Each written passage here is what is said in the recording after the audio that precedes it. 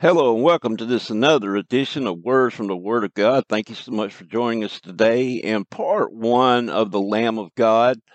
The Word of God in the Gospel of John emphatically tells us the purpose and person of the Lamb of God. Number one, the Word of God identifies his person as Jesus Christ, the Son of God. If you have not heard part one and part two of the Lamb of God, I would invite you and encourage you to go back and listen. That way you can catch up to where we're at today as we enter into part three. But in review of part one, again, in part one, the Word of God, it identified the person of the Lamb of God, Jesus Christ, the Son of God, and his purpose. And that was when John the Baptist saw him coming unto him. And that's in Gospel of John chapter 1 verse 29. He saw Jesus coming unto him. He said, "Behold the Lamb of God, which taketh away the sin of the world." That reveals his purpose. That reveals the purpose of the Lamb of God. He had one purpose, and that was to do something for you and I that we could not do ourselves, and that was take away our sin and bring us back into a right relationship with God the Father. That was the purpose of Jesus Christ, the Son of God. And in part two, we saw the foundation of faith revealed. The foundation of faith revealed there in Genesis chapter 1, verse 1. In the beginning, God created the heaven and the earth. In the beginning, God created the heaven and the earth. We spoke on speculation and theory or faith. Are you believing all the hype of the scientists and their theories, the theory of evolution, and trying to figure all this out in your mind? Or are you just placing your faith of your heart in and upon Jesus Christ, the Son of God, the Lamb of God? And that foundation of faith was set forth there, and we covered many scriptures there. But today, as we enter into part three, when sin entered into the world, we will begin to look at that. When sin entered into the world, and I say we will begin because there's a lot of scripture to cover here. There is no way we can cover this in one part. But I ask that you continue to join with us here at Words from the Word of God as we look at part three, when sin entered into the world. If you have your Bible, we will begin today. If you have your Bible, either your Bible or mobile device or computer, I would ask you to turn over or access as we begin today. Jeremiah chapter 17. I want to read there verse 9 and 10 as the Lord wills. The Word of God tells us here, the heart is deceitful above all things and desperately wicked. Who can know it? I, the Lord, search the heart. I try the reins, even to give every man according to his ways and according to the fruit of his doing. Now, if you will turn over to and access Matthew chapter 15, Matthew chapter 15, there we'll be reading a few verses here. The Word of God says right here in verse 8, he says, "This people draweth nigh unto me with their mouth, and honoreth me with their lips, but their heart is far from me." And then if you go down to verse 17, "Do not ye understand that whatsoever entereth in at the mouth goeth into the belly, and is cast out into the drought? But those things which proceed out of the mouth come forth from the heart, and they defile a man. For out of the heart proceedeth evil thoughts, murders, adulteries, fornications, thefts, false witness, blasphemies. These are the things which defile a man. But to eat with unwashen hands defileth not a man." Jesus was confronting the Pharisees there, and the disciples were asking for an explanation of what he had said to the Pharisees there, because they had come to him and said that his disciples were defiling themselves by eating with unwashen hands. When Christ basically says, it is what comes out of the heart. And this these two scriptures that we just read shows where sin originates, and that's in the heart. And remember what I said. Now, the heart does not refer to the muscle that's beating in our chest. No, it speaks of the deepest recesses of our being, our soul and our spirit. When heart is referred to, the word heart is referred to in Scripture, that's what it's referring to, the deepest recesses of our soul and our spirit.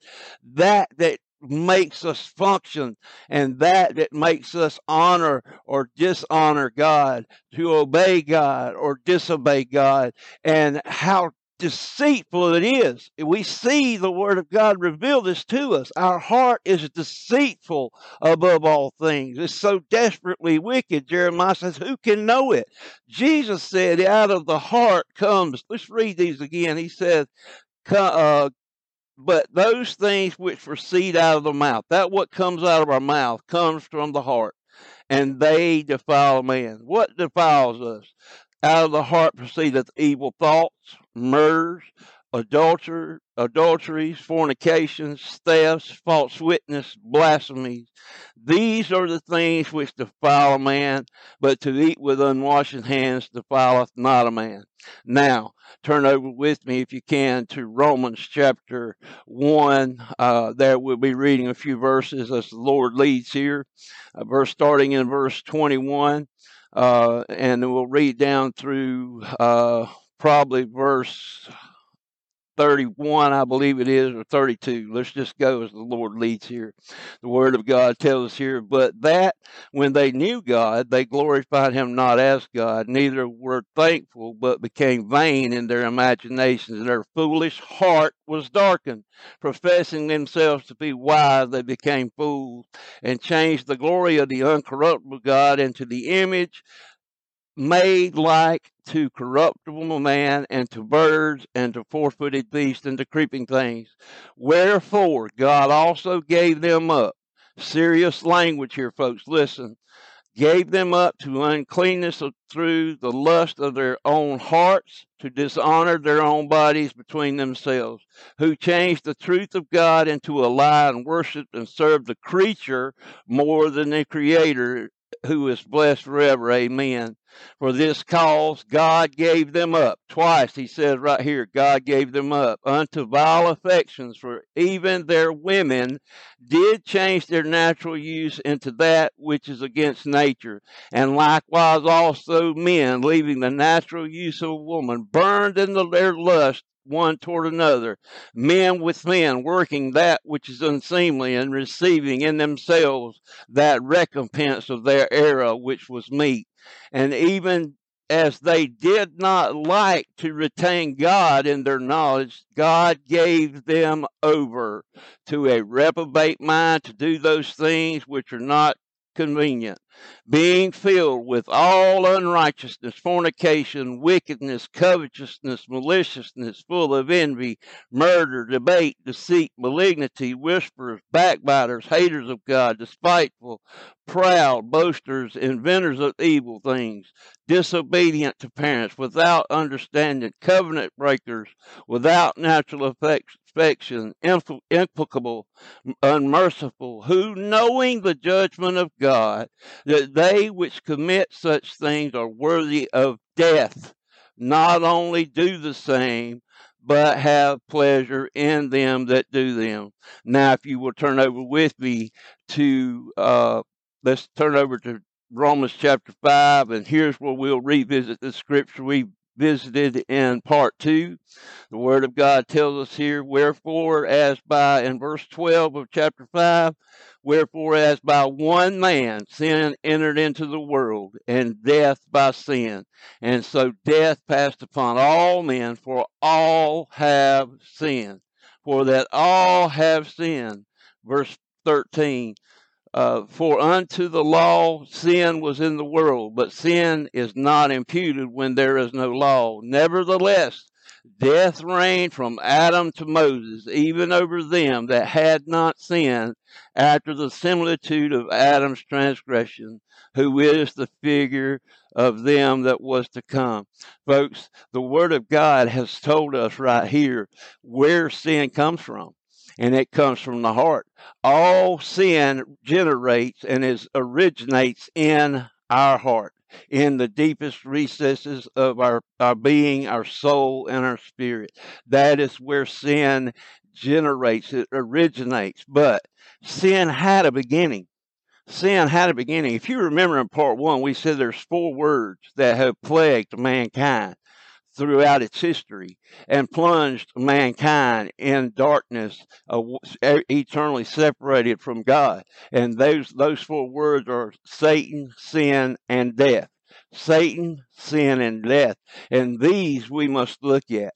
And I know many people don't want to hear about sin. They don't want to hear about their sin. They don't want to be confronted by their sin because they don't want their sins to be brought into the light of the gospel.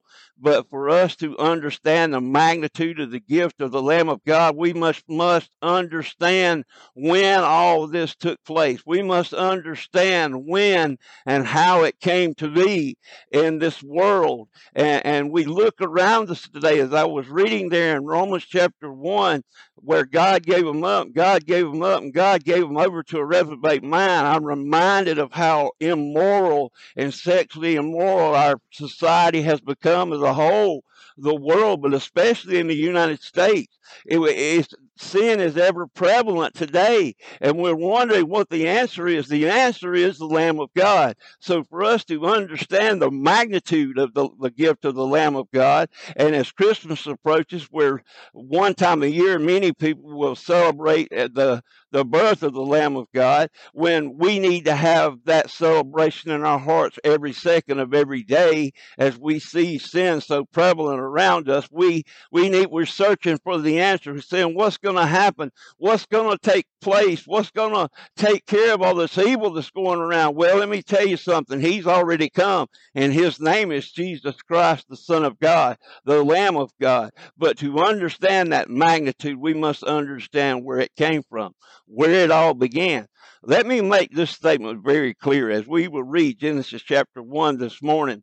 God did not create sin. I say that carefully, but I say it boldly. God did not create sin. Now, he created beings that were capable of sin, capable of disobeying his eternal, holy, and righteous will, and putting their will above his will. We will see this in Scripture. Now, if you will, turn over to Genesis chapter 1. I want you to see a few verses here this morning. I want you to see, we don't have time to read the whole account of creation in Genesis chapter 1, but I want to point out a few verses here this morning to show you that God did not create sin. And we will cover this as we go. And I would encourage you to continue to follow along with us here at Words from the Word of God as we look at Satan, sin, and death, and when sin entered into the world. But this morning, for the purpose of this morning's message, I would like us to look at Genesis chapter 1. And again, we'll look at a few verses here. The Word of God tells us here, if you will look at verse 4 to begin with. And God saw the light, that it was good. And God divided the light from the darkness. Did you hear that? And God saw the light, that it was good. That's one time that he mentions the word good. Verse 10. And God called the dry land earth, and the gathering together of the waters called he seas. And God saw that it was good. Verse 12, and the earth brought forth grass, and the herb yielding seed after his kind, and the tree yielding fruit, whose seed was after in itself after his kind. And God saw that it was good. And the evening and the morning were the third day. Now, go over to verse 18. And to rule over the day and over the night, and divide the light from the darkness. And God saw that it was good. And verse 21. And God created great whales and every living creature that moveth, which the waters brought forth abundantly after their kind, and every winged fowl after his kind. And what does it say here, folks? And God saw that it was good.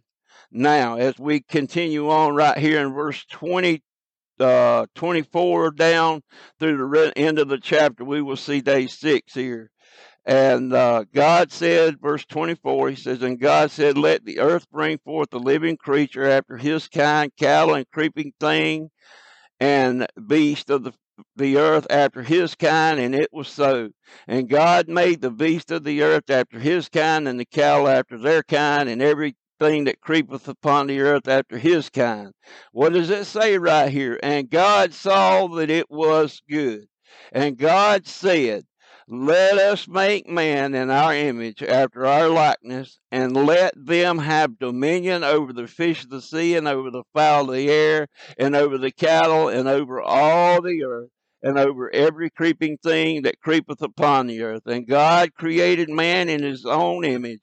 In the image of God created he him, male and female created he them.